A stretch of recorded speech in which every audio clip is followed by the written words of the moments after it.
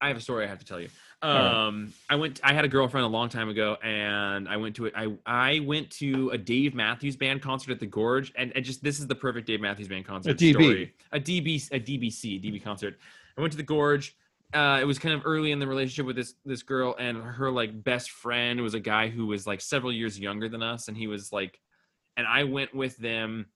And it was so me and her and him, and we were going, and he was like, Dave Matthews Band was his favorite fucking band in the world. You know what? And I wonder if it still is. I bet it still is. And I think he was probably like, he had a crush on the girl, and I was the new boyfriend, but he also was several years younger than me, and so he was a little intimidated by me, but I was being nice or whatever. But like we got to the Gorge, and don't do drugs, everyone. But I was like, well, I'm gonna light up a doober. We're going into the Gorge, smoke some bogeys, watch a concert. We're gonna camp here, like whatever. I'm gonna go do this thing, and like I'm just like very anti peer pressure. So just like I try to like offer a thing, but also just like not offer because I'm not trying to pressure people to do anything. Everyone's making better decisions than I am. But I asked him if he'd wanted any, and his response was, I don't remember the exact wording, but he was like, no. I gotta stay sharp for Dave.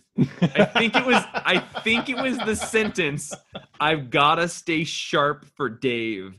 And like, if that doesn't tell you about someone whose favorite band is Dave Matthews Band, like that I don't know what does. It's just the best. Just like I gotta stay sharp for Dave. Man. Like, yeah, Dave is gonna be bummed if you were kind of stoned at his concert for his 7-minute fiddle solo. Like, I like Dave Matthews Band, but I've seen him like 3 times, and man, they will just jam out on a fiddle for a long time.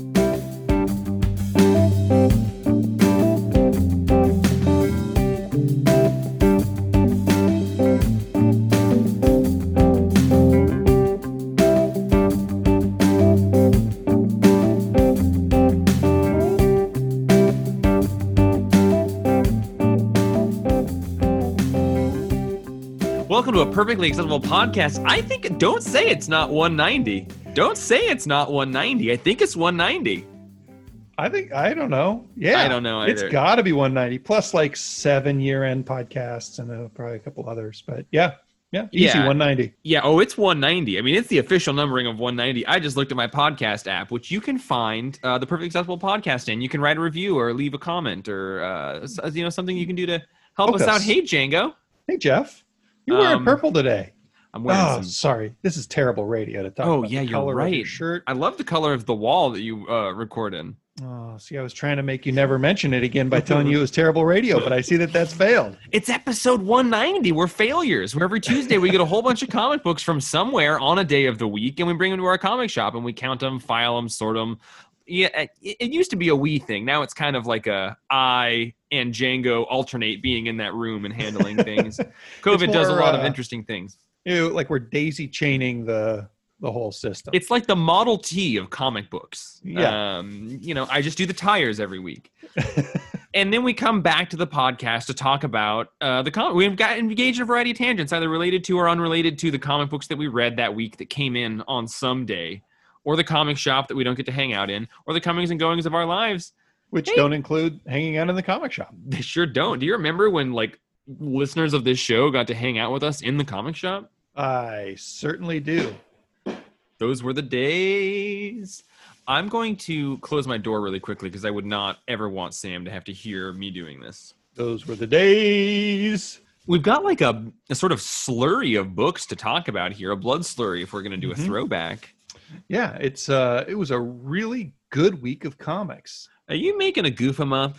I was thinking like if you had been on a desert island and really missed comics, it was a really big, interesting, fun week of comics. And what he means by that is that we have tiny stacks for not that many books, and they were fine. They were fine. Yeah, you love comics. What was great this week is that I read all of Batman the Long Halloween in one sitting. Mm-hmm. And remembered that is one of the best Batman stories ever written, ever told, top of the line, love it. Good God, didn't realize how much I loved that book. So we're here to just talk about old comics that we reread this week. No, that's not true. We're going to talk about Batman Annual number 14 by Andy Helfer and Chris Sprouse. Wow, Chris Sprouse. He's a modern. He's still doing stuff. Yeah. No, but for true though, we are going to talk about a couple of books that came out this week on this year podcast. And when I say a couple, I mean mostly just a couple. We're going to talk about Maestro number 1, Batman 97, Nightwing 73. I like Night Wang. Yeah, he does. It's a past tense. He makes us all call him that at the shop. It's sucky. We're going to talk about Decorum 3 and 4. We're going to talk about Dead Day number 2. We're going to talk a little bit about Cardinal Dagan. Do you know what that is? No, we didn't either. It's a surprise. It's a surprise. We're going to talk about Wonder Woman, Dead Earth number 4, and Wolverine number 4. We've sent a call out to the Facebook community to see if we can get some questions for those. And we're also going to answer an email from one of the best thoughts we've ever had. And a text from your buddy and mine, Dino Cipino. Oh my God, I cannot wait to hear from Dino Cipino. That man's not on Facebook, so you got to text him if you want him to ask you a question. But you got him to? Oh, yeah. Oh, that's so good. So Django, this is going to be a real interesting one because it really was a pretty surreal week of comics. Last week was a kind of small week, but this week felt tiny in a weird way. Yeah, next week is huge. Is it? Yeah, it's I guess exciting. it's got a huge release. Batman. I don't think it's that many books coming out. 3 Jokers. That's actually very, very exciting. Yeah, I picked up a bunch of books that I wouldn't have read on a big week. That's for sure. I did too. I was trying to impress you by reading Cardinal Dagan, and then I realized I took the only one, and you didn't get to read it then. I don't know about you, but I read Maestro number 1 by Peter David, German Peralta, Dale Keown. What did you think of it, buddy? I liked it. So this is interesting because this is Maestro written by Peter David, like he just said, and Peter David wrote the original Future Imperfect run, which I think is actually maybe just 2 prestige issues or something like that, or maybe just 2 normal issues. Yeah. Was that his first appearance? Yes, okay. I believe so. I think it was I am not a Hulk guy. Yeah, the thing that we need to do is talk about Immortal Hulk, and I'm not caught up, and you're not caught up, and we're letting Andrew Carlson Fotz down by having not talked about it, but I'll get to it. I'm gonna in the same way that I did with Batman: The Long Halloween. I'm going to Immortal Hulk out for a while. You're just gonna like open your chest up and push them in there, and then close it up, and then you'll internalize them. Dude, I just looked at next week's books, and it is not a huge week next week either. Our Image invoice is like 1.5 pages. It's usually like 6 pages. Wow, but there is a new X-Men book, so that is good. But wow, we're gonna have to figure out something crazy to do next week as well. Maybe we'll have a birthday party for somebody on the air. But Maestro. So what this series is an attempt to bridge the gap between modern day Hulk and how he becomes this character Maestro, which is this like well-spoken, horribly malicious dictator type in the far future. Mm-hmm. And I don't know too much about him outside of like just really liking when he comes up in stories, which happens occasionally. So I was pretty pumped to get some idea of an origin for him, and this was a really depressing comic. Yeah, it kind of threw me for a loop because, like I said, I'm not really a Hulk guy. I don't know how he would have ended up in this situation, but he's basically in a machine tied up and having a fantasy that's sort of glitching out a little bit. And the fantasy is, of course, he's happy. He's with Betty. He's got kids. He's hanging out with Captain America and Wolverine and kissing his wife. But not everything's always correct. And he kind of goes through a couple layers of the dream, including one where Black Widow comes up to him and says the sun's getting real low, which took me straight out of it. Me too. I didn't feel like we needed to. I don't think we need to do Joss Whedon Avengers film references in our comics anymore. Yeah, and as far as I know, that's not a comic thing. No, I think it's and just it never movies. Was. Yeah. But I really liked the art. The first 10 pages or so are Dale Keown, who we haven't really seen do much. He did the Hulk a long time ago when Peter David was writing the Hulk. He did just a lot of those iconic covers, and then he eventually did Pitt for Image. Dude, I did not realize that was a separate artist at the beginning. And now you mention it's obviously a different one. I really like the artist in the bulk of this issue, but when I was reading it, the first couple pages, I was like, whoa, I don't know if I'm into this book. And then some stuff happens that changes the tone. But actually, I think is that Dale Keown art, because it looks a lot like late 80s, early 90s Marvel House style. It 100% is. And it's interesting because he does, I mean, this is probably a 40-page comic, and he does a quarter of it, but he's not credited as the artist. He's credited as the opening scene artist, and Jermaine Peralta did the rest of it. I really like the Jermaine Peralta stuff. It's a little bit exaggerated, like Sam Keith kind of veins, Simon Bisley, little bits of Simon Bisley in there. And it's just like this long chase scene until he meets up with MODOK, like an old man MODOK, which I thought was pretty awesome. So that, I think, is if there's two things I love, it's MODOK and old man depressing future stories. What about the dumb AIM costumes? I love those. Yeah, those have been around forever. Why are we still doing those dumb AIM bad costumes? I love it. Yeah, they are kind of fun and charming. But I can't see anything, guys. At some point, the Hulk was locked up in a sort of psychic prison where he thought everything was going to be okay, and he's just having a happy life. And he becomes aware enough, or the power grid breaks down enough that he's able to kind of unpeel through several layers, saying like, oh no, it's a vision thing, or no, it's actually like a Mysterio thing or something. But he comes out of this machine tied up to all these tubes with long hair and a beard, and he realizes he's trapped in this facility, and he ultimately escapes the facility, and it's MODOK is leading it, and they're beneath the city because a nuclear dump has caused the world to go to shit, which I guess is a different apocalyptic event than in the like Old Man Hawkeye or Old Man Wolverine books, but similar type of thing. But yeah, I don't know what was compelling about it, Django, because it was good. It was good. I don't know. I mean, it's almost the same thing that turned me on to Wolverine early on, which wasn't how badass he was, but how mysterious his situation was. Like, how did he get these powers? How did he get this adamantium skeleton? And this is kind of the same thing where it's like, first of all, what's going on?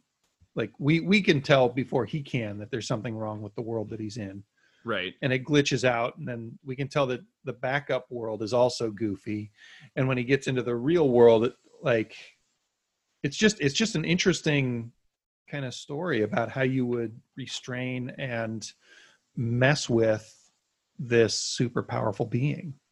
I guess any story where you sort of are starting in a mysterious place, but you know that you're taking a good character and he's going to kind of become this maestro evil dictator character by the end. I guess that's a good premise of like, I'm excited to see how we get to there. I guess, it's interesting how many bad future stories we were getting in the last like 2 years, and that they do seem to be compelling. But like Old Man Hawkeye, Old Man Logan, this one is that, Deceased is kind of that, like, all these like bad guy, not bad stories, but right bad. No, good stories, but like stories of like, apocalyptic alternate versions of our own reality where terrible things are happening and or like depressing things are happening. And I wonder what it says about society right now that that's a thing that has been on the forefront of our fictional mind for the last couple of years.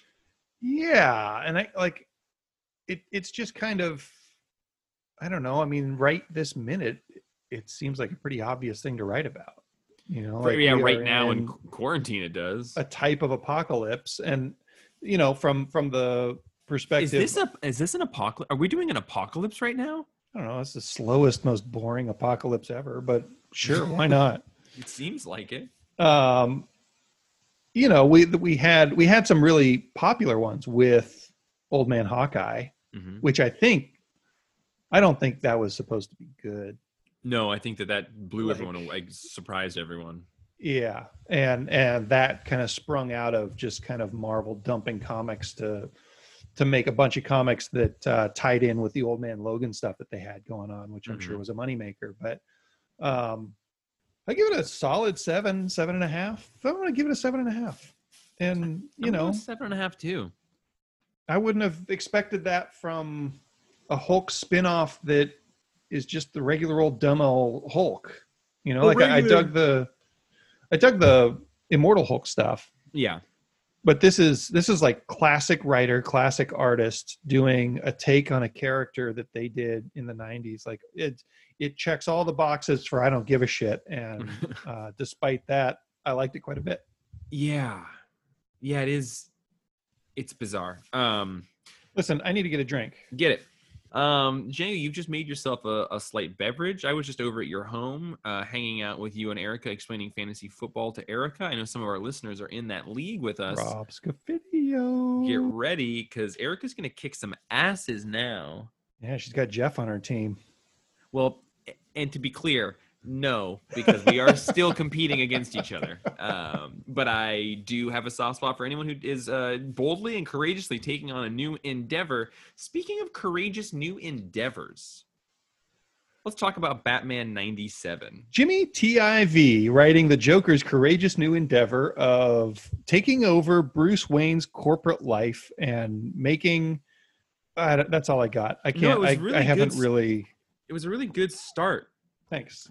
Is this the one that was the first appearance of Clown Killer? No, 96 had the first appearance, and he just shows up again in this one. Yeah, the first appearance was like 4 full body panels, and the speculator groups on the internet are arguing about whether that's a cameo or a first appearance. It's adorable. Nice. That is adorable. Yeah. Guys, the whole weird DC book release schedule is really, it's getting to me. It's hard to keep track of what books were what week, because they come in, if they come in when they're supposed to, they come in like 4 days or 5 days earlier than the Marvel books. So it always feels like this week's DC books are last week's DC books. And that's a real privileged comic shop problem to have, but it is tricky. Is frustrating to me outside of the petty, like, well, I liked Tom King's book because Which we did. We liked the Tom King one, and I am petty, but Yep. It is such a departure from the Joker's character in this. Like, Yeah.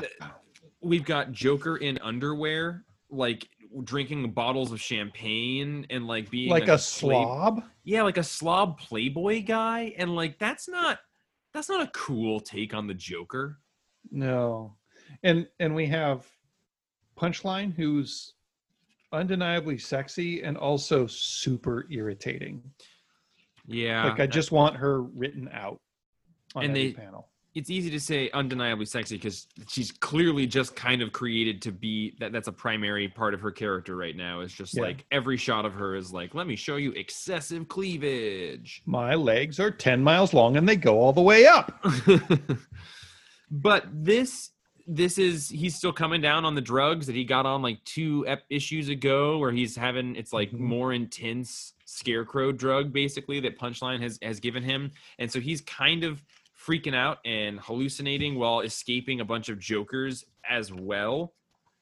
And I think most interestingly is that Harley Quinn kind of rescues him and gives him an antidote to those toxins, but it ultimately is just going to make him trip balls for a while until he passes the substances. And so he starts having this horrible hallucination of her breaking her own neck, looking like the Joker. And then he sees Alfred at the end. And I guess that'll be an interesting scene. I guess he's been talking to Alfred for 2 issues. Yeah, you're right. What did you think of the scene where he's freaking out about the drug, and he says to Alfred in his brain, because Alfred's dead, he says, the toxin is too much. I can't trust my eyes. And he tears his cape and ties a blindfold on. But I don't need them to fight. A good bat knows how to fight blind. And then he beats the shit out of a bunch of zombies. Yeah. How did I feel about it, Django? Yeah. I thought, that's not great writing. Yeah. Me too. The art's gorgeous. Like, we've gotten Jorge Jimenez through this whole arc, and that's amazing. He's an incredible artist. And I do like the Batman costume that they're using. It's like a largely black and gray, although I do love the blue. Action was in the shop. I was with him today, and he's like, have you been reading this? And I was like, I have been reading it. He was asked if it was good, and he thought that it was Jimmy TIV taking over what was going to be Tom King's final act. And I was like, no, gosh. this is not a Tom King story at all. It's a good Batman story.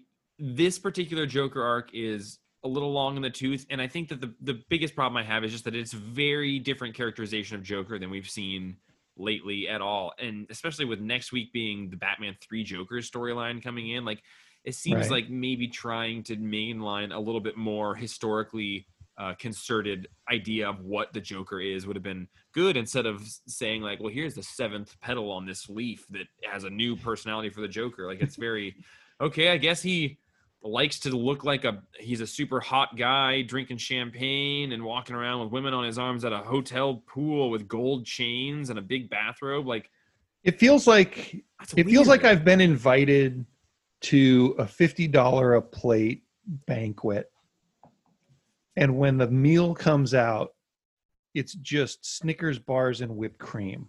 Like, I like those things. These colors are amazing. The art is great. I like Batman. I like the Joker, and one serving is enough. Thank you very much. The rest of, like, this is just I also stretch, paid $50 for this dinner, yeah. and I'm excited to eat the Snickers and the whipped cream, but I want something in there as a And we're foundation. 10 issues in, right? Yeah. 10 or 11 issues in. 85. Oh, no, 85 was the last one of Tom King. So yeah. We're $50 into this book. We're fucking a year That's a lot into of this in a Snickers. monthly comic book. Yeah. Isn't it crazy that this would be like the 12th issue of this run, and Long Halloween is, I guess, 13 issues, and like, wow, look Yeah. at what you're getting as a difference between those two things. Think about our listeners. They're like, oh, good, they're talking about Batman again. Those two guys love Jimmy TIV's Batman run. Well, listen, I'll give Jimmy TIV's Batman number 97 a 6. I'm there with you. I want to give it a 10. Like, I want to really like this run, and I just care a little bit less every time. It's like a 6.5, incredible art, but Yeah. also like not like Tim Sale art. It's just like really flashy, gorgeous It's good. It's Snickers art, but also, man, I'm just trying to think of like, how does this really gorgeous modern day art compare to like Tim Sale's Long Halloween art, and why do those two things feel fundamentally different? Hey, Django, I know you just tried to bail out a Nightwing 73. you motherfucker. But I'm going to make you talk about it. What's going on with that book? 75 is apparently when Dick gets his personality back. So this is tying into Joker War. What's happening? They've told us that he's going to get the Dick back. They told us, actually, unfortunately, like a month ago. Jesus. So Barbara's been kidnapped by the Joker, put in a cage, and Rick was hypnotized by the Joker using a magical crystal to think that he was like raised by the Joker, and that his parents were super abusive shitheads. And he's got like this US agent kind of costume that just looks derm. So he's got like sort of a tantric Rick cage on. He's got a tantric Rick cage. He's stuck in a tantric Rick cage. Yeah. Yeah. And like the Joker's made him think that the Joker and Robin were a thing for a long time. Right. And that Batman was the bad guy, and it's got some like, cover apes to show that relationship that's been invented. But I don't know if we talked about it on the podcast, but you read Batgirl, like the last issue of that, and you said it was one of the best comics, like best Batgirl comics you'd read in a long time. It was maybe the best part of the Joker War that I've read so far. Well, that's a bar, I guess. Well, it's pretty good. It was a good book. I wish I had read that one, because it sounds like, I mean, I'm excited that there's something very good coming out of this event. Yeah.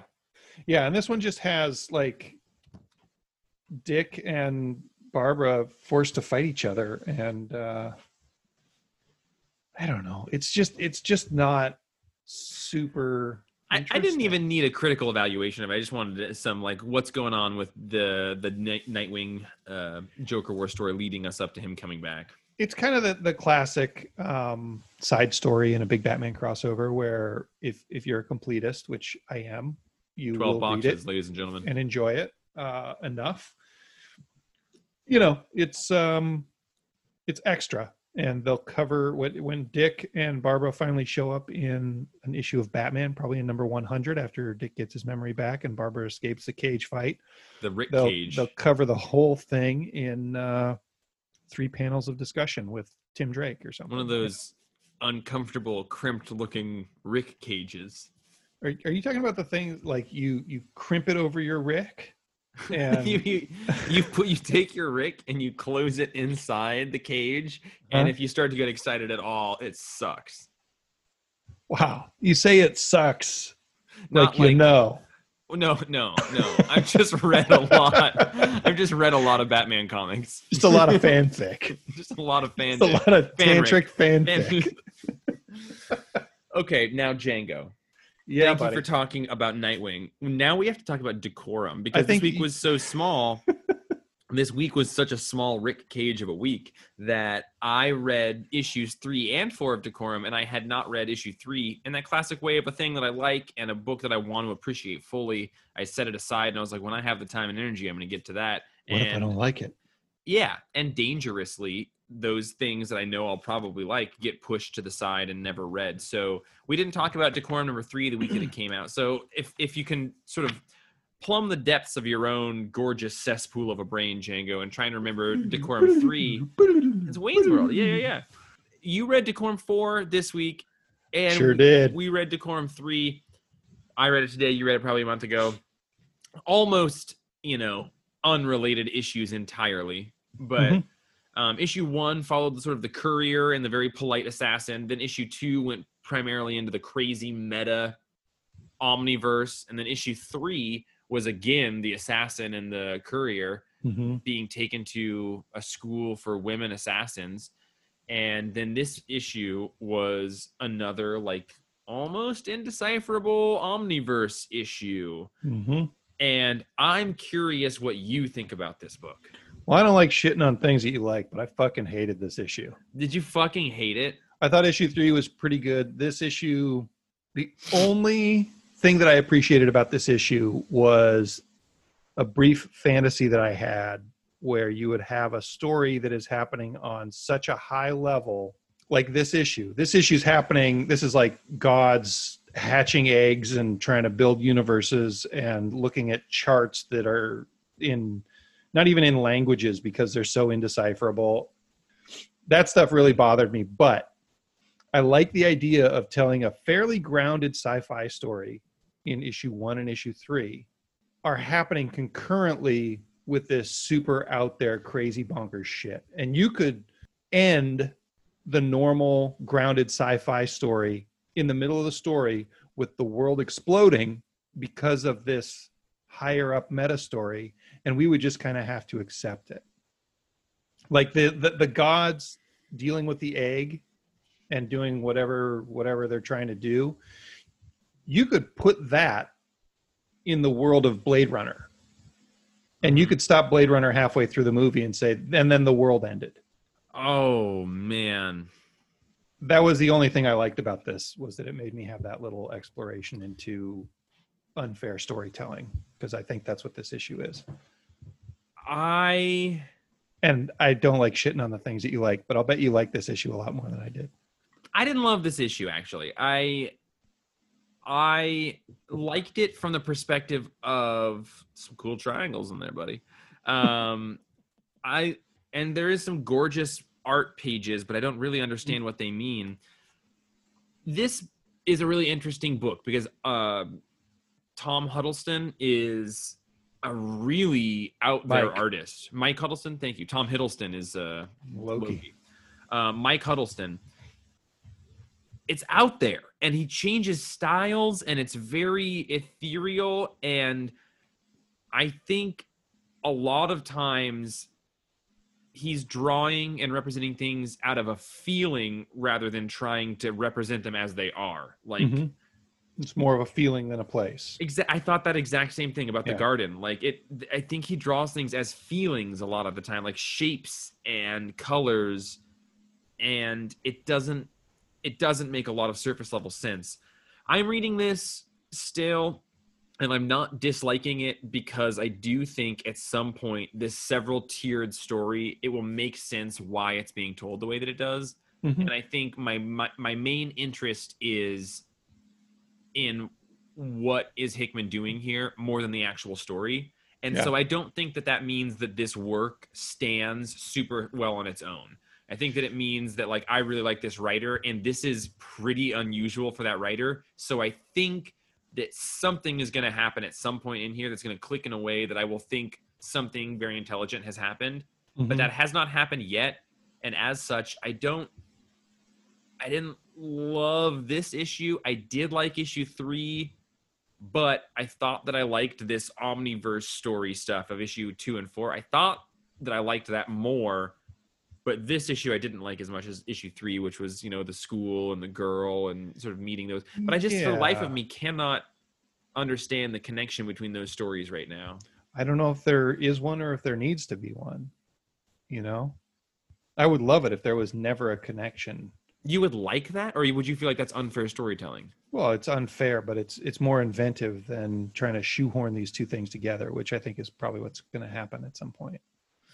You know, Yeah, like the assassins are going to have to go after the egg or whatever it is. I think it's interesting that you're able to read this issue and not be a little bit more mad at it.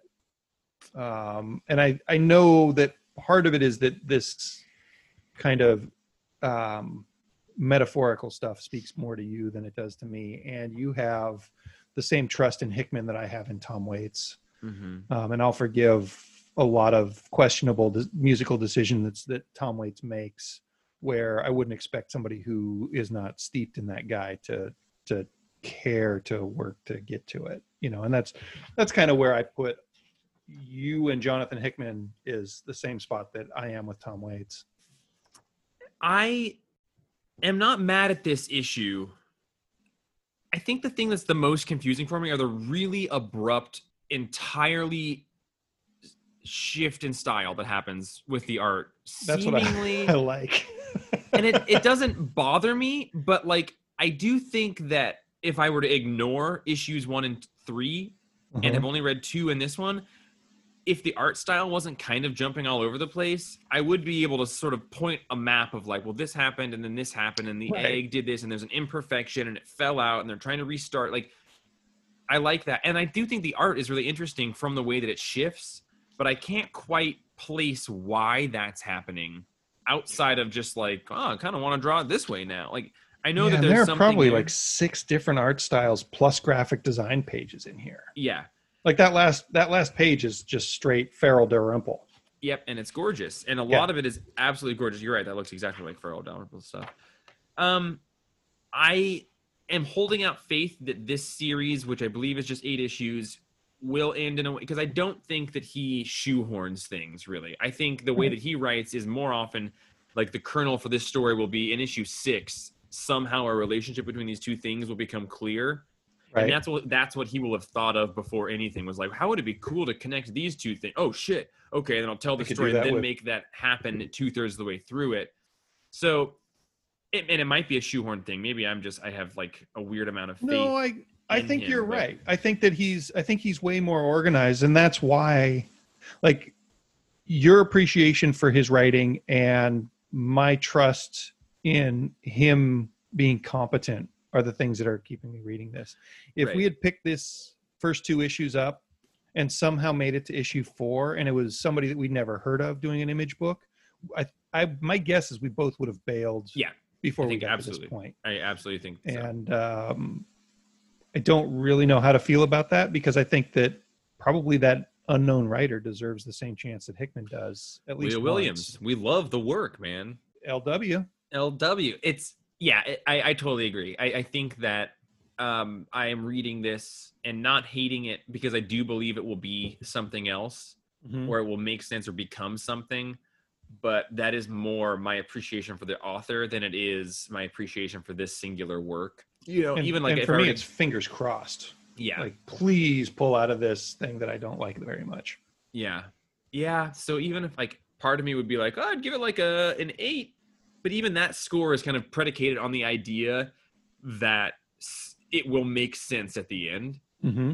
And I don't necessarily think that that's a fair way of trying to then singularly grade this piece of art, because in reality, it's probably, more like a 6 to me. I would give it 4. a 4 just on Yeah. the art, because the story made me mad, and also ashamed that I was mad.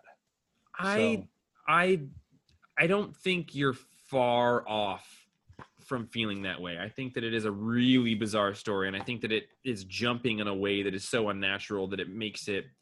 I think it's an experiment, and Yeah. I appreciate somebody doing experiments. What's weird about like in issue 3 is like we've got these like gorgeous art pages, and like the polite assassin who takes the girl to this assassin school with this gorgeous watercolor pages, and then we like jump one page to they're in a building at this place they've gone to, and the style is now like Jim Mahfood, Yeah, like crazy high contrast photocopied kind of stuff, like sketchy, scribbly, and it's just like why maybe he's just having fun, maybe. And exactly, and if but because Mahfood does that too.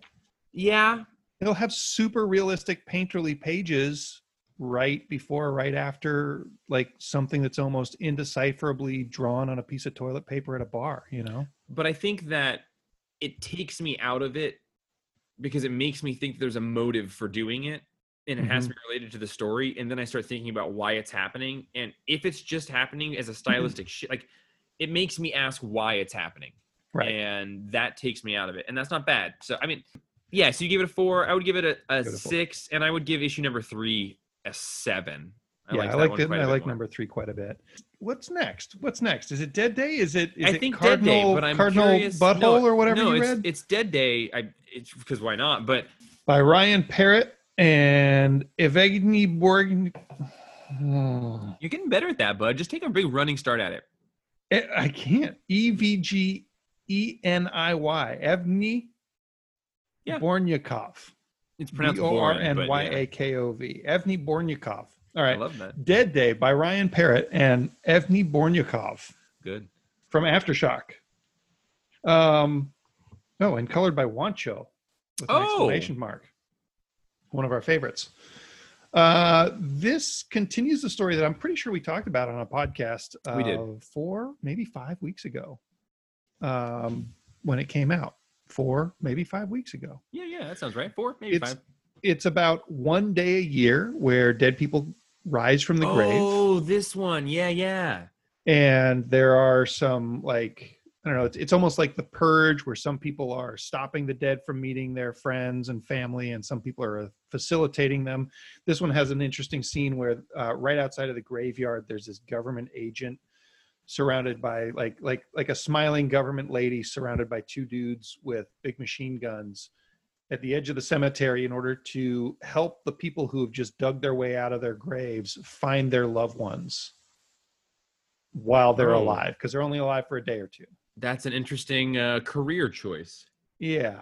And like, other than that, we're just following this family that one of the kids in the family is trying to go to this party that's got something to do with like Dead Day worship. And the mother has gone out to meet maybe a boyfriend, maybe an ex-husband, maybe a brother. And he's on some sort of mission of vengeance. And we haven't seen his face because he's wearing a motorcycle helmet the whole time. Aftershock makes good comics. It's pretty rare that I read if I give Aftershock my time, I never feel cheated out of my time with the comic. Even if this is like it's all at the same time. It's kind of a bizarre setup and kind of a ho-hum setup. But so you're saying in the infinite craft service table of life, when you have the opportunity to look at the infinite table of comics that you could read, you would rather read Dead Day number 2 than Decorum number 4. I think I would. Yeah. I think I would. And that's not to say I would rather read Dead Day Volume 1 versus Decorum Volume 1. Right. Right. Issue by issue. Yeah.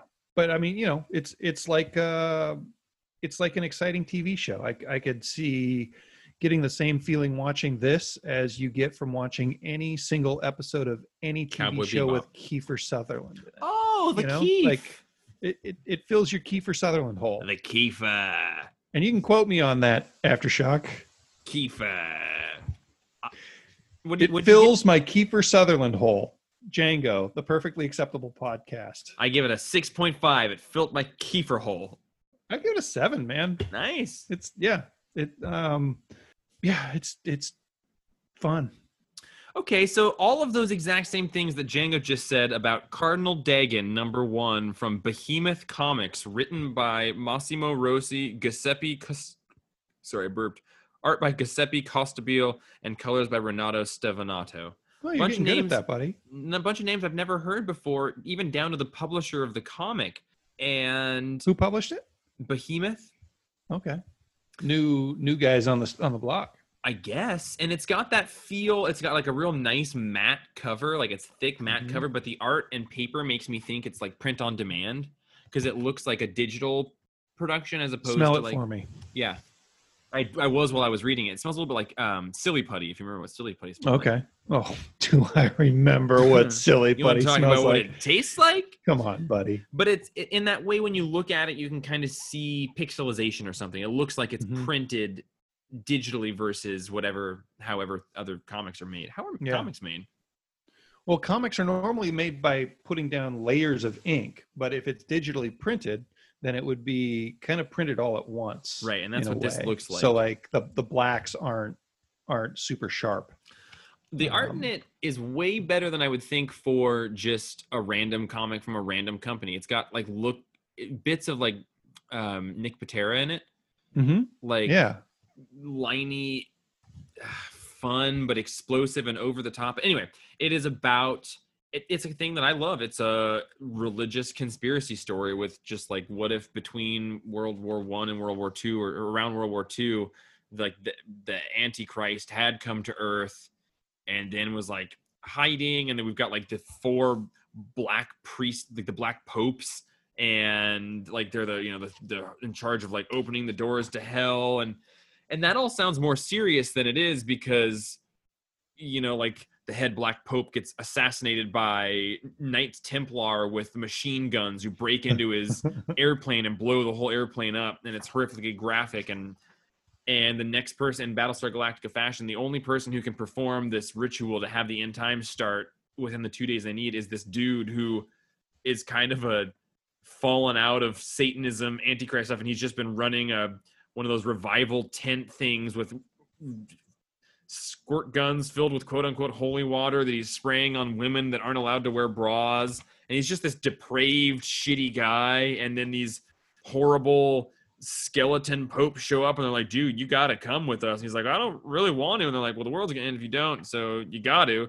And now he's just like fulfilling this horrible end of the world role of a celebrity pope that he's got the instruction manual to how to end the world, like the 5-7 instructions for the end times, and it's got like penises drawn on it, and it says Doomsday Starter Pack, how to the destruction of the Jerusalem temple. The last day will not come until the gospel is preached to all nations. 1, 2, 3, and 4 Riders of the Apocalypse. 5 Kill the Martyrs. 6 Earthquake and Black Sun. 7 The End, guys. It's just this weird. It seems like a Django book more than anything. It's like it's got Garth Ennis tones in it, and it's got kind of Aftershock tones in it, and it's got. Does it have Hitler in it?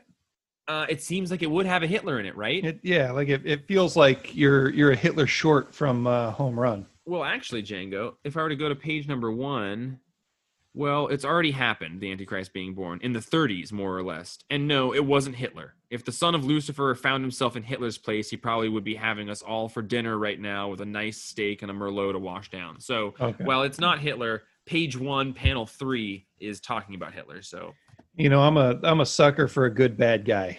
And, I meant to bring it to your house when we talked about fantasy football so that you could read it before the podcast, because I was thinking about you while reading it because it's just it was a sort of out of the normal Jeff book, and it seemed like a Django book, but the art and writing was better than I thought, and it was from a small publisher. That happens a lot for Yeah. me. Like I take chances on really dumb stuff, and I'm rewarded more often than I would expect to be, more often than I deserve to be.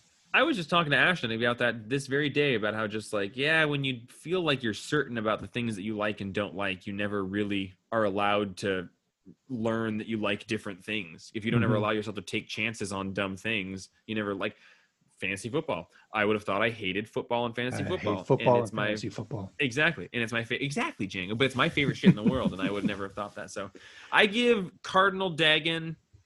We don't say that word, Jeff. Sorry, I give the C word Dagon a 6.5. I think it's well done, and I think Django would like it. All right. It looks a little bit like Which means Will Hitman to Elmer me. would like it, because I know Will Elmer has sort of learned that he's finally gone to the dark side of comics and he likes Django books. Will and I have some unfortunate for Will overlap. It looked from what I've seen on the art, it looks a lot like it would fit in with like a side story of Hitman by Garth Ennis and John McCrae. It looks like issues of Leviathan from John Layman and Nick Patera that never finished from Image Comics. Schwing. I'm just trying to get us into like a Wayne's World kind of groove. Dude, when you said sucks at the very earlier, when I think we were talking about the Dick Cages or the Rick Cages or something, you said it sucks. I wanted to say it's sucking my will to live, because like the suck cut from Wayne's World, and then you started doing your Wayne's World quotes. So I'm with you there, and I should have actually said the reference. Well, you can just edit all that back, like just take it and drop it in there. Yeah, nobody will know. Jingle, you've got an issue before I do my final issue. Yeah, I read Wonder Woman Dead Earth #4 by Daniel Warren Johnson with Mike Spicer. And this issue just kind of wraps up the story. The biggest part of this series for me has been the art and some of the imagery. Mm-hmm. I don't care a ton about the story. Sorry, Daniel, but the art has been amazing. This has a little bit of backstory that kind of tells us what happened right before Batman sat down on that couch and drank himself to death, as we saw at the very beginning of the first issue. Yeah. And that little snippet of history it wasn't cool, it wasn't cute, but it was gratifying, I guess, just to see how things got there. This book has just had amazing monsters and great characters throughout. And it's a fun interpretation of, the far apocalyptic future of the DC universe. One of the many far apocalyptic futures of the DC universe we're allowed to have now. And you know what? When I think about that, I really like the fact that we're able to have those things and that we're not holding it to a canon, because it lets the creators do whatever they want with whatever characters they want. Okay. So, yeah, I think that to go back to that original question of like, why is it happening? I think that we had a time when comics were doing a lot of Elseworlds things. Mm-hmm. And then they kind of shuttered the doors to Elseworlds. But that was really the only way that they could be telling stories that were outside of continuity. And not like beholden to 80 years of bullshit. Right. And I think that now we had Elseworlds, and then they kind of stopped doing Elseworlds, and there was sort of strict continuity stuff. And I think within the last like 5 years, there's just been an increase of just like, no, we want more non-continuity stories. I don't necessarily think it's a fixation with apocalyptic stuff or the times that we're living in, but I do think that it is just, I think that we sort of had a venue for non-continuity stories, and then that kind of closed, and we asked them, and they're like, yeah, the branding for Elseworlds just kind of died. And Marvel didn't really have one except for the Ultimate Universe. Right. But then that stopped. Right. And that was like 5 or 6 years ago. So now we've been getting these non-continuity stories that are far future because Ultimates and Elseworlds have been shut down. So there's there was a dearth of it. Is dearth an absence of? That's nice. Good one. And now we've been getting a boon of them. Oh, a bevy indeed. Dearth and boon are the words I always get confused. So a D&B, a Django, and a Boren. Wonder Woman Dead Earth, I want to read those last 2 issues. I haven't read 3 and 4. I think the art is incredible, and it's incredible not in the same way that like Batman 97 was, where like that story is kind of lukewarm enough that the art doesn't sell reading it to me, even though the art is really great. Whereas Wonder Woman Dead Earth is so unique and so gorgeous, and the way that it looks, I think it could be a much less interesting story than it is, and still be totally worth reading. I think the general story here could be told in 2 or 2.5 of these issues, but I'm happy to hang out in that world and look at it for the whole 4. And it's if you're an art appreciator at all, buy the hardcover when it comes out. Last week, X-Force number 11 came out, and on the cover it shows Colossus beating the shit out of Omega Red. Wolverine number 4 came out this week, and it shows Omega Red with his tentacles holding Wolverine underneath the water. I read X-Force number 11 this week because I was a little behind.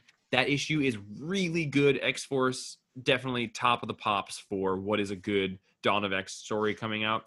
No inclusion, mention, or reference to Omega Red anywhere, even kind of in the entire comic book. Did they mention Derek? Because I think his real name is Derek. Is it? I don't know. I just gotta stay sharp for Dave. I finished it and I told Sam, I was like, "Do you see that scary looking guy on the cover? That awesome tentacly motherfucker? He's one of my favorite villains of all time. He's not in the issue at all, even kind of." And I just like, I know that I'm used to that with comics and everything, but it surprised me to have such an overt cover about that character. And that's the main cover? Yeah. That's fucking weird. False advertising. That's bullshit. And false advertising with comics happens a lot, but that not to that extreme extent. Wolverine number 4, however, did have Omega Red in it. And this is written by Benjamin Percy, and the art is by Victor Bogdanovic. And I like that guy. Yeah, he's the one who looks like, for me, a Greg Capullo that I like a lot more. It's like and it was one of the Kuberts before, right? It was Andy Kubert? Yeah, so that's a great follow-up. It is. And the very first issue was half Kubert, half Bogdanovic, and it started 2 different stories. And then the next couple issues were the first story, and now they're starting the second half of that story with the other artists. And it's really well done. The art is fantastic. There are just panels in here that look exactly like Capullo, but are not Capullo, which is astounding. I really, really like this book. This arc is tying into Dracula, which is a present character in the Marvel universe, and especially in the X-Men universe. There was like Curse of the Mutants was a story that was coming out around the time I started reading comics again as an adult, and that was when like Jubilee became a vampire, and that's a weird thing. But ultimately, Omega Red is, I think, working for him or possessed by him, because he was one of the people that got banished into that hole on Krakoa, that crazy prison hole, and has gotten out. Art's gorgeous.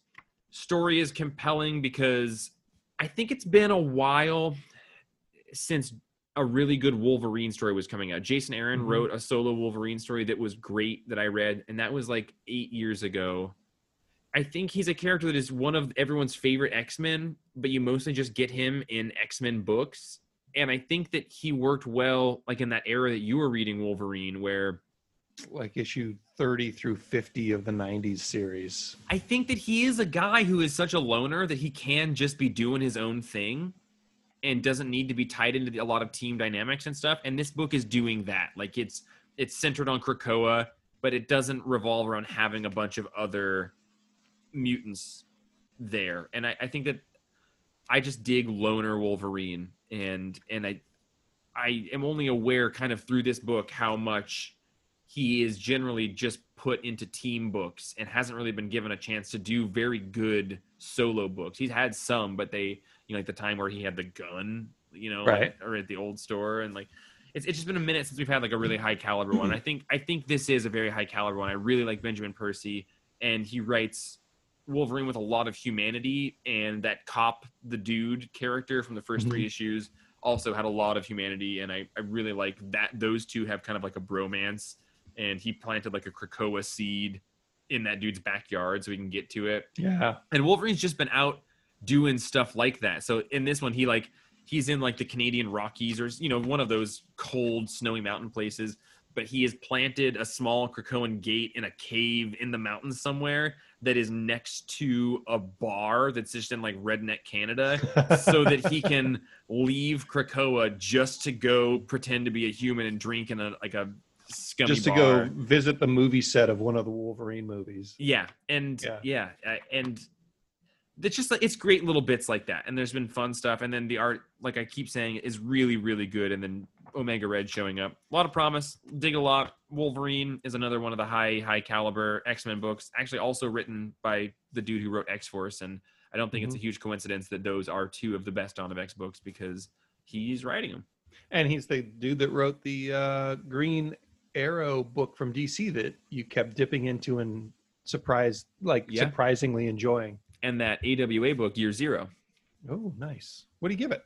I give that Wolverine, I would give an 8, and I would give X-Force a 7.5. Dang. All right, I gotta pick up Wolverine at least. You'll like it. It's just like, it's the most Django, I think, of all the Dawn of X books. Oh, hey everybody! Emergency addition to the podcast review. I have an additional book to talk about this week that I didn't talk about because I don't physically have it here. Wah, wah, wah. Hey everyone! Jeff wants to talk about Thor number 6.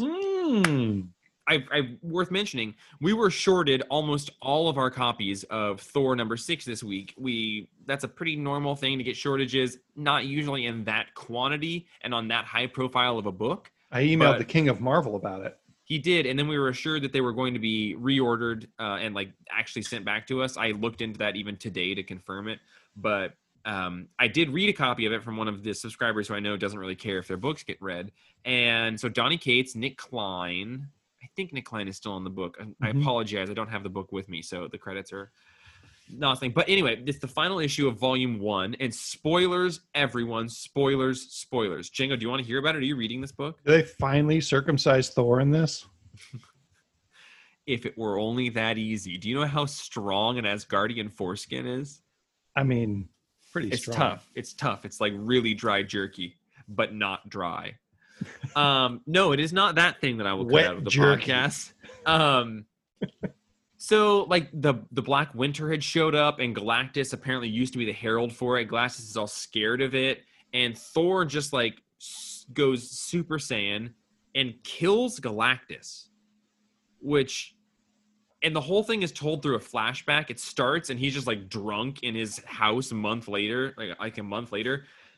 And Silver Surfer Black shows up and he's like, dude, what did you see? What happened? Also, I like the decoration out there. And you find out at the end, after you find out that he killed Galactus, that he took his helmet and he made it like the entrance to the Rainbow Bridge. So like the Rainbow Bridge goes into the mouth of Galactus's helmet now, which is very cool. That's a classic Donny Cates thing. But he kills Galactus, and then he like summons all of his power to like, kill the Black Winter thing, whatever that really was that we didn't really ever learn about. And then we're told that, and it's just like a little black snowflake in his hand, and he's like, this isn't over.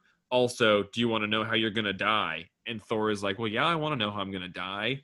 And spoilers, you turn the page and it's like a double page spread of like every Marvel character is like a zombie, and in front of that is Thanos with like a robotic arm, like an armored arm, and in his other hand he's holding Mjolnir, and it has all of the Infinity Stones in it, like one on each surface of the hammer.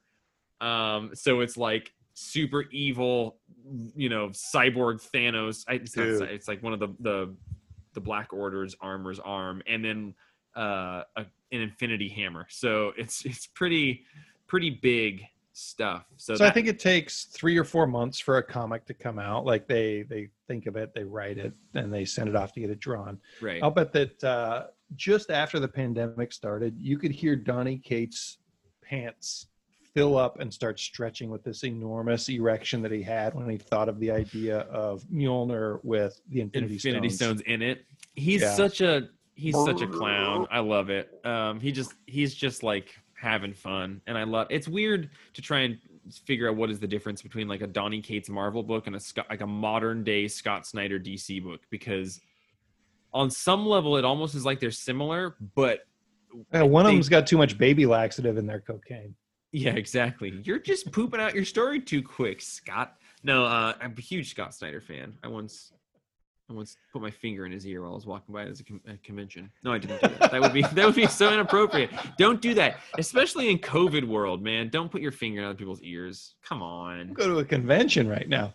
That's true. I would like to read Thor.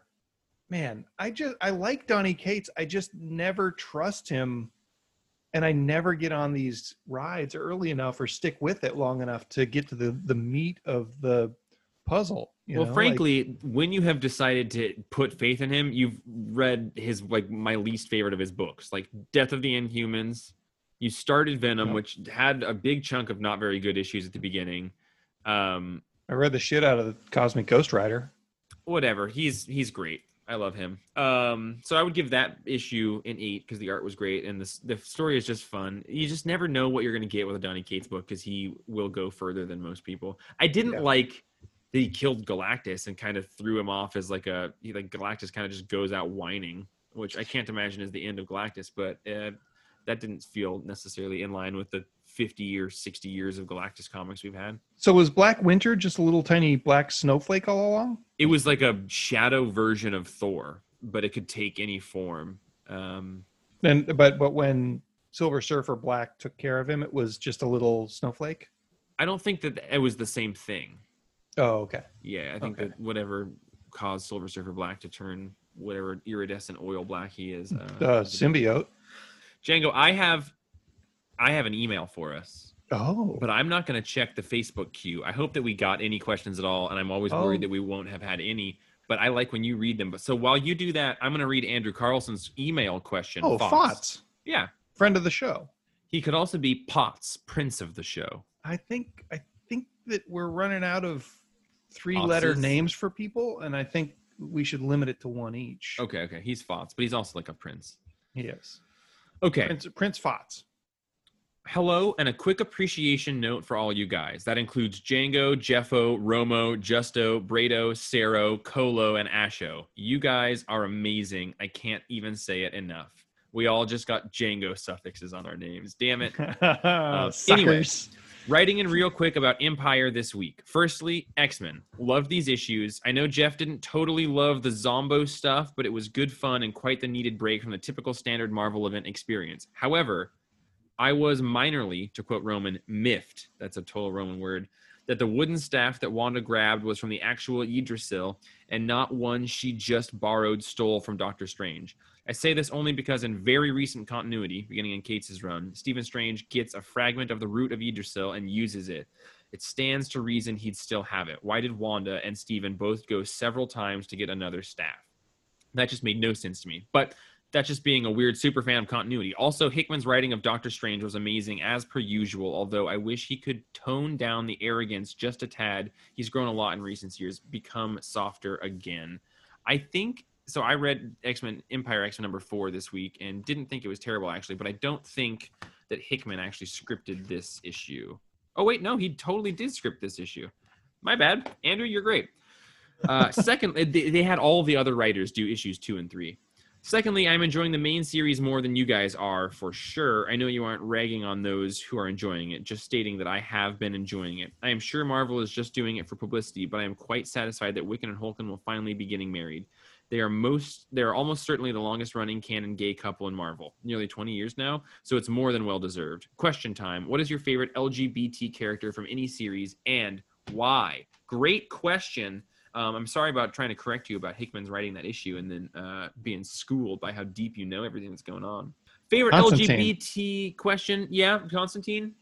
That's easy for me. As far as why, I guess probably mostly because it doesn't feel manufactured. It just feels like that's that guy. Like he's bisexual. It's never really they've never played it for shock. They've never really advertised it. It's just kind of part of who he is. And I appreciate that approach to any kind of diversity in comics. And when I say diversity in comics, I mean not a straight white dude superhero, which is what we started with and what we still have a whole lot of. So, that Constantine's sort of fluidity has never been really remarked upon until fairly recently, and even then it was just like part of what was going on. He was hitting on a dude in a bar. But like when he turned into a vampire and got all sexy with guys and girls and whoever, it didn't feel like anybody was trying to make a point. It was just like, this is a thing that's going on. And I think that normalizing LGBTQ characters is as important as telling us that you're doing that. Actually, I have to reread that question because was it within Marvel continuity or mainstream continuity or any comic thing? No, I hope from it's any not Marvel. series and why? Thank God. A couple come to mind for me. I like Renee Montoya a lot, and like Batwoman and that relationship as it started in 52. And I think that Renee Montoya I've read more of as a character than Batwoman, but I liked her and just how strong and badass she was, and how that was a secondary feature of her. And it was more her strong-willedness that was the character point. I love Kieran Gillen and Jamie McKelvey's Young Avengers run, and I think like most of that cast was, like kind of on the bisexual spectrum, but particularly like Hulkling and Wiccan, particularly America and Loki, though. America Chavez, I really like that character, and I really like Loki's character. And again, that it was just sort of, it wasn't the primary aspect of who they were, but like Loki, and particularly just like the final 2 issues of that series, they wrapped that stuff up or had a conversation about it in a way that I really, really liked.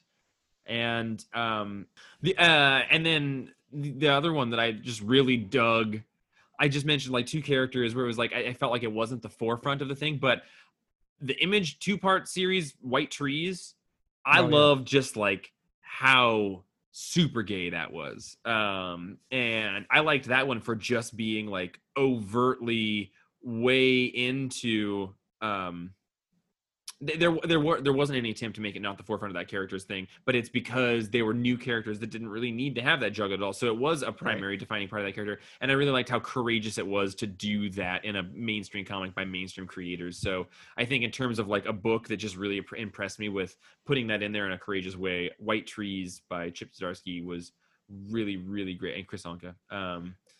But there was a big trans reveal in Saga also, which I thought was cool, because it was part of it was kind of played for shock value, but then totally kind of accepted and normalized after that. And I thought that was an interesting plot point that they had in there. I'm trying to think of like Marvel books, and like Marvel, it seems to be a little bit more like on the nose when there's really pronounced characters. Do you have some Facebook questions for us? Thank you very much, Andrew. You're beautiful and I love you. And you sent us an addendum email that was mostly centered for behind the scenes questions. So thank you. Anyone can email us questions like Andrew did to info@thecomicsplace.com and just put somewhere in the, in the subject line, Papcast question. You can send it to Jeff at the Comics Place if you need, if you don't want anyone else to possibly see it.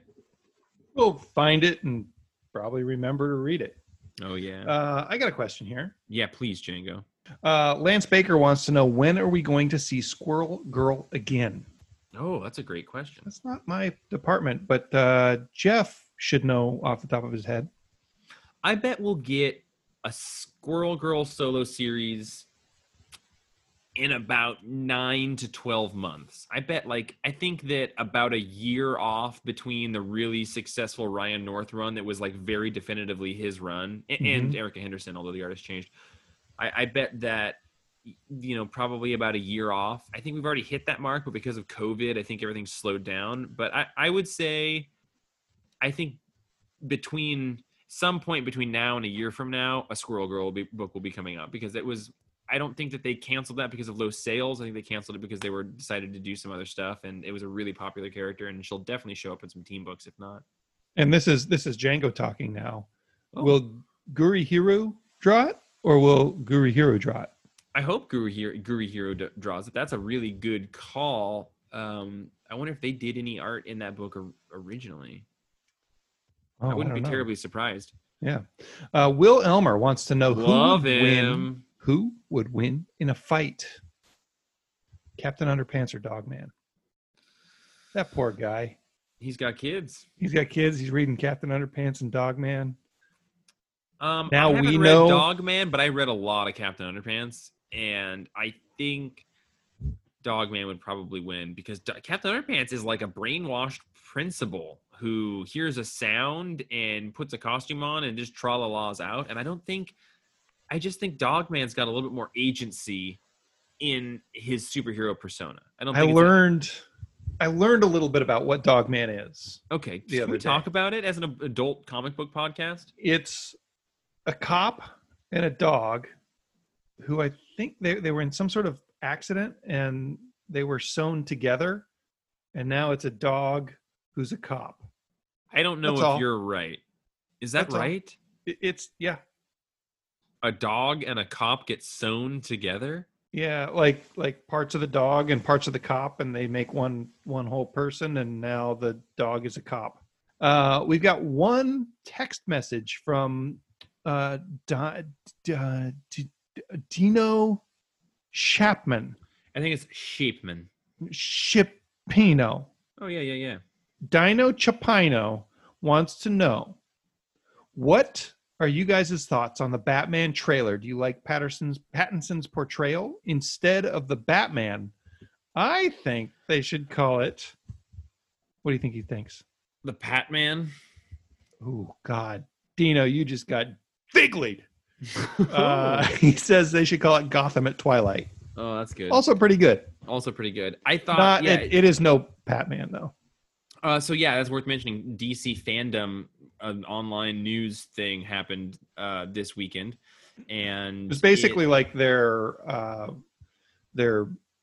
Comic-Con announcements on the internet, and they stretched it out to 2 weekends. There's another weekend coming. Oh, thank God. So the big ones were that Gotham Knights, a video game, is coming out that looks a little bit like the Arkham City stuff, but Batman's dead, so you play the Batman family. It looks very good. I like those Arkham City games. Actually, I really want to play those again. Does anyone listening have a PlayStation copy of Arkham City? Can I borrow it? Can anyone hear me? Just right now, I'm the only one who can hear you, and I don't even have a Nintendo. Okay. No, I just watched you put a Lego Nintendo. I got together. A Lego Nintendo. But the big thing is that they released the first kind of trailer of the Robert Pattinson Batman. It's the Wonder Woman trailer came out that showed Kirsten Wiig's transformation of Cheetah, but the Pattinson Batman thing, because we'd already gotten Wonder Woman trailers, I think that the biggest bit of news is that Pattinson trailer that has the Nirvana song in it. What'd you think of that trailer? It's dark. The trailer to me felt like somebody else made a trailer for a Christopher Nolan Batman, which I'm going to put in the pro column. Like tonally, it looked and felt like it could be Christopher Nolan. Like if somebody falls, they're going to skin their knee, and you don't get that from all superhero movies. On the downside, I think Robert Pattinson makes maybe the worst Bruce Wayne the entire world has ever seen. Yeah, it'll be interesting to see how that pans out, because when his face, like, I was not like bummed about the Pattinson reveal, but like in the trailer, when you see his face at times, you're just like, oh, that's kind of hard to swallow as a Bruce Wayne. Yeah, and I try to stay really not judgy before I see one of these movies, because, and I can give you a recent example of why. It's because the first Suicide Squad trailer looked fucking rad. It sure did. And then the next one looked really bad. And then the movie came out and it was really bad. Do you remember when Killer Croc crawled with his butt up in the air down the stairway into the water? No, bud, I don't. Andrew does. He's got it in the database. I'll go see it for sure, but I just haven't had a good DC movie really in a long time. So I like Man of Steel. Yeah. I like Joker. Maybe I'm forgetting a different one that came out, but it's a weird thing. So. It's like the fifth Batman in 10 years and like different actor, and I don't know if I can do it. I don't know if I care. I love Batman as a comic book character, and that trailer, there are parts of it that look really good. It looks like we're trying to make a really brutal one now. You know, like, yeah, I was turned off by Batman holding the dude and punching him like 7 times and then dropping him and kneeling down and punching him some more. Yeah. and then saying, "I am vengeance." Yeah. I don't need Batman to be vengeance. I need him to be Batman. Yeah. So related, Sarah Evans wants to know reactions to the DC fandom reveals and announcements.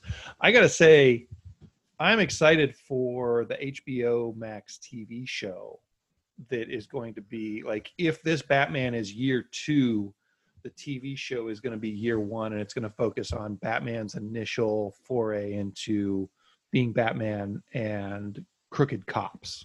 Yeah, like primarily crooked cops is what I had heard, and that sounds pretty good. So like it sounds like maybe Gotham Central sort of Batman is a paperwork hassle. Yeah. More than he's a main character.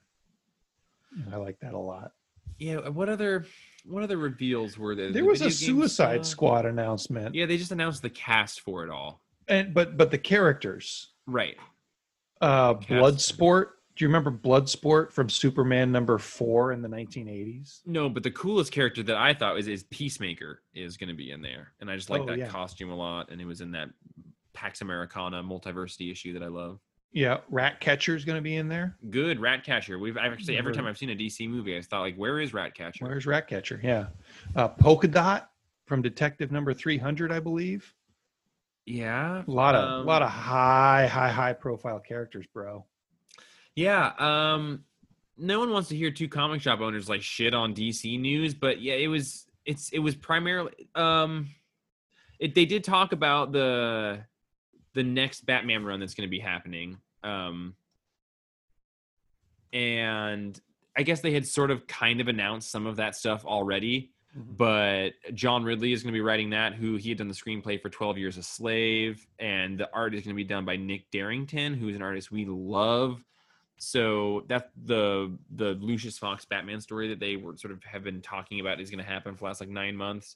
And that's going to be a 5-issue story, is that right? It's going to be a mini of some capacity, but I'm excited to read that. I'm also happy it's a mini and not like they're not going to be shoehorning a new Batman and then having a Batman run and then have to end with it going back to Bruce or whatever. Like I'm glad that it gets to stand alone as its own thing and not have to shift continuity to exist. So yeah, that'll be an interesting run. I mean, 4 issues, you can't really go wrong with 4 issues. So excited for that. I think those are all the big announcements that we got so far, unless I'm just blanking. I haven't watched that second Wonder Woman trailer, but the first Wonder Woman 84 trailer is so good. Yeah, that one's pretty exciting. I think they also announced something about they're bringing back the Milestone characters. Yeah, Static Shock. Yeah. Static Shock is digital only though. All right, well, never mind. Let's not talk about it because it's killing our comic store. No, it's not. Yeah. It's fine. It's fine. It's a weird choice to lead with that because that Static Shock is the selling point for that. And that's universe. Yeah. In the last year, I've had a couple people ask for Static Shock comics. Can you believe that for the last 6 months, we haven't been open? I believe it every fucking day. Yeah, me too. It's a bummer. Yeah. That's it. Well, I did ask. Oh, no. Ava Baker. Who's your favorite South Park character? Kenny. Duh. That's a cop-out. All right, Butters, whoever that is. Whoever Butters is? Right, you don't like South Park very much. I don't. Jesus versus Brian Boitano was the last time I liked South Park, and that was before the TV show even started, because I was into it way before it got cool, bro. That's really cool. My favorite character is probably Cartman because he's so evil. Is it? I also like Tweak when he had moved in to replace Kenny. I think Butters is also a very good character. I like the Pooh. That was predictable. Wait, another one just trickled in? It didn't trickle in. It hit like a ton of beef. Oh, Ashton? Nope. Will Elmer wants to know, what parts of Scott Snyder's Batman run would you consider must reads? Volume 1, Volume 2, Volume 3. Stop. Did Endgame start at Volume 6? I think so. So Volume 1 and 2 are the Court of the Owls. Volume 3 is that Death of the Family, which is the Joker coming back, and that was pretty good, even though it didn't end great. And then the Endgame storyline, which if it ultimately was a Joker story, right? I think so. And it included, like, it was a lead up to the Batman robot, right? Yeah, but I don't. But yeah, and I didn't love the Bat Robot stuff, and I didn't really like the 0 Year stuff either. But 1, 2, and 3, and then wherever Endgame was really good. And I would say the Detective Comics. He did a big run on Detective Comics called the Black Mirror. Yeah, I was only thinking about his New 52 stuff, but Black Mirror is probably the best of any of it. And I haven't read it, but I think that if you like the Scott Snyder Batman stuff, you would do well to read The Gates of Gotham. Django, anything else we need to clean up or do here? I'm really excited for next week when we've got 3 Jokers. Like that's huge release that's coming out. We've been waiting for that for years at this point. Mm-hmm. And I am as excited for that as anybody could possibly be for a comic book, I think. I think Ryan's more excited. Oh, we're going to have one of those fights now, huh? Oh, are we going to fight? I'm sorry. I didn't even mean to do that. Come on, buddy. Whoa, bud. We got a Daredevil annual next week. X-Men. We got Fantastic Four Antithesis, so I'm excited for that. Dude, is there a Flash coming out? No. Ugh. Oh my God. There's a lot of copies of Gideon Falls #4 coming into our store in the next couple of months. In the next month. Nice. So get your Gideon Falls #4s, everybody. That's good, because we owe a bunch of people those right now. Jeff, I don't think we've talked about this on the podcast. Is this a birthday? Is this a birthday thing? Do you have a your birthday gift for me? Tomorrow's your my birthday? Tomorrow. What? Is this a birthday thing? No. Okay. Happy birthday. It is a birthday thing. My birthday's November. Oh, motherfucker. I didn't think it was your birthday. I'm glad that I just freaked you out, though. I saw that.